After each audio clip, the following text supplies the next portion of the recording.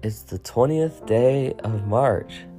Welcome to the One Little Minute. I'm Ashu and Dasbaji. It's great to be here with you guys today. Hope you're having a wonderful day so far. Yes. I'm trying to be kind of like those people who just be like, yes, thank you, like that. Yeah.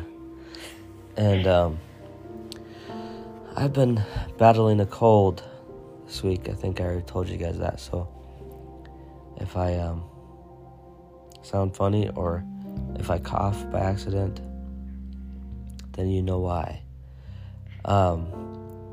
We are in 1 Timothy chapter 4, and we're in the easy to read version this week, and we're starting a brand new week today. So welcome to a brand new week. And beginning in verse 1. The Spirit clearly says that in the last times some will turn away from what we believe. They will obey spirits that tell lies, and they will follow the teachings of demons. Those teachings come through people who tell lies and trick others. These people cannot see what is right and what is wrong. It is like their conscience has been destroyed with a hot iron. They say that it is wrong to marry, and they say that there are some foods that people must not eat. But God made these foods, and those who believe and who understand the truth can eat them with thanks. Everything that God made is good. Nothing He made should be refused if it is accepted with thanks to Him.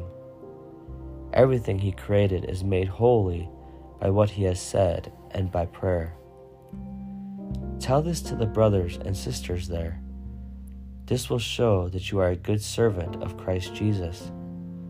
You will show that you are made strong by the words of faith and good teaching you have followed. People tell silly stories that don't agree with God's truth. Don't follow what these stories teach, but teach yourself to be devoted to God.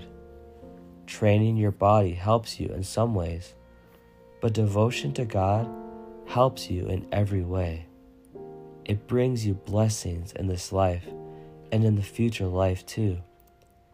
Here is a true statement that should be accepted without question.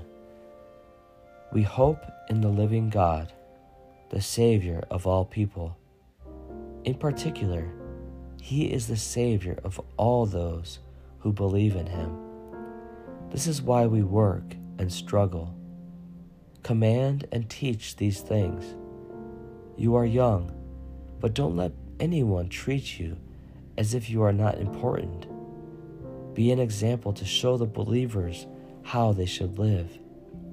Show them by what you say, by the way you live, by your love, by your faith, and by your pure life. Continue to read the scriptures to the people. Encourage them and teach them. Do this until I come. Remember to use the gift you have, which was given to you through a prophecy, when the group of elders laid their hands on you. Continue to do these things. Give your life to doing them. Then everyone can see that your work is progressing. Be careful in your life and in your teaching. Continue to live and teach widely, then you will save yourself and those who listen to your teaching. Very good, Asher. And that will conclude our reading for today. Would you like to pray, Ash? No. Okay. Dear Lord, thank you for this brand new week that you have brought us into, Father. God, we thank you that your mercies are new every morning. great is your faithfulness to us. Father, thank you that you are faithful day after day after day. That no matter how much our faith wanders, how much our feelings get in the way of our devotion to you, of our communion with you, of how we think about you, how we think about ourselves. God, no matter how much life can get us down, we can get so caught up in our own feelings, our own just way of living, that we forget about you many days, many moments. But God, that does not change your devotion to us, your commitment to bringing us through the trenches of life, to walking with us through storms, through sunny days, through rainy days, through cold seasons and drought, through seasons of poverty and famine, through seasons of sickness and doubt. God, you walk with us day after day after day, and you're holding our hands. Many days when we can't even lift a finger, we are riding on your back, and you continue to encourage us with your presence, with a kind word from a stranger, with a warm smile from a friend, with a nice gesture from a family member, or even through nature. God, you're always speaking to us. If we would only open our eyes and our ears and be sensitive to your Spirit's inkling in our lives. Help us to be aware, God, of what you're doing, and to be thankful. We are thankful today, God. We love you, Jesus. We thank you for your goodness and your kindness and your gentleness towards us. We pray this in Jesus' name. Amen. Well, thank you once again for joining us today on this adventure, going through the New Testament in a year together. And that is going to wrap it up for today. We got baby chicks today.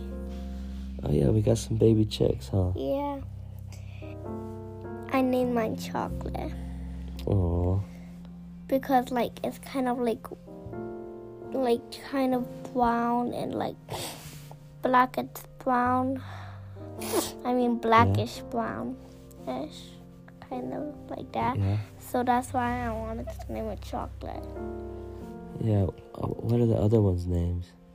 Vanilla ice cream is the tiny one, and then Dorothy's,